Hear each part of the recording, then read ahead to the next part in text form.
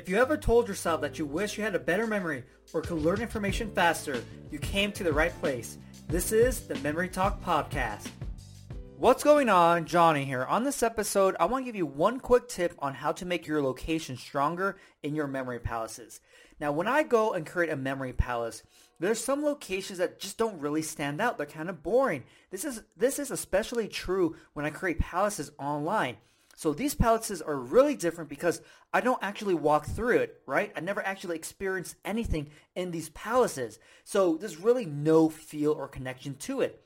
So what I do and what you need to do to make your location so much stronger is have feelings attached to each location.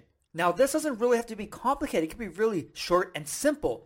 So let's say I come up to the shower, but it's marble and has marble tile and has amazing shower head. So what I would do is man, I really like the shower. It looks really cool. I like the style of it.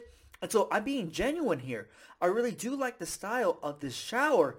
And so just by doing that, I'm able to remember it a lot easier. And it's going to be more clear because of that connection I made to it. If you just have a shower, okay, I'm using a shower, move on. You're going to forget it because it's just a shower. There's so many showers out there. How is that shower different from any of the other showers? And so the emotion you add to it, and it doesn't have to be deep or anything. It's just a quick thing whoa, I really like this picture. It really stands out. I like the color. That's good enough. Oh, that bed, it looks super fuzzy. So when you go through and recall that location, what comes to mind? Oh, that super fuzzy bed. And it's easier to recall, right?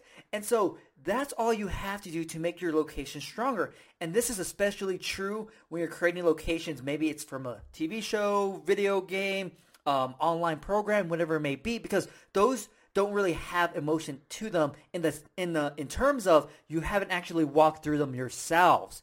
Because right now, if I say recall your home, you have emotions attached to your home, so you can easily see all the different rooms and locations that you use for a memory palace.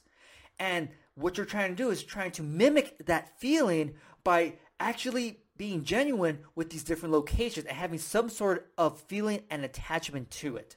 So try it out, and you'll be amazed by how many more locations you could create, but also how easily they come to mind.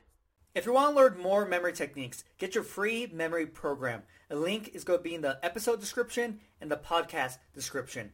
Also, if you haven't subscribed to my podcast yet, subscribe, share it with everyone, and if you have a minute, I would greatly appreciate it if you left me a review. Hopefully, you enjoyed this episode, and I'll see you next time.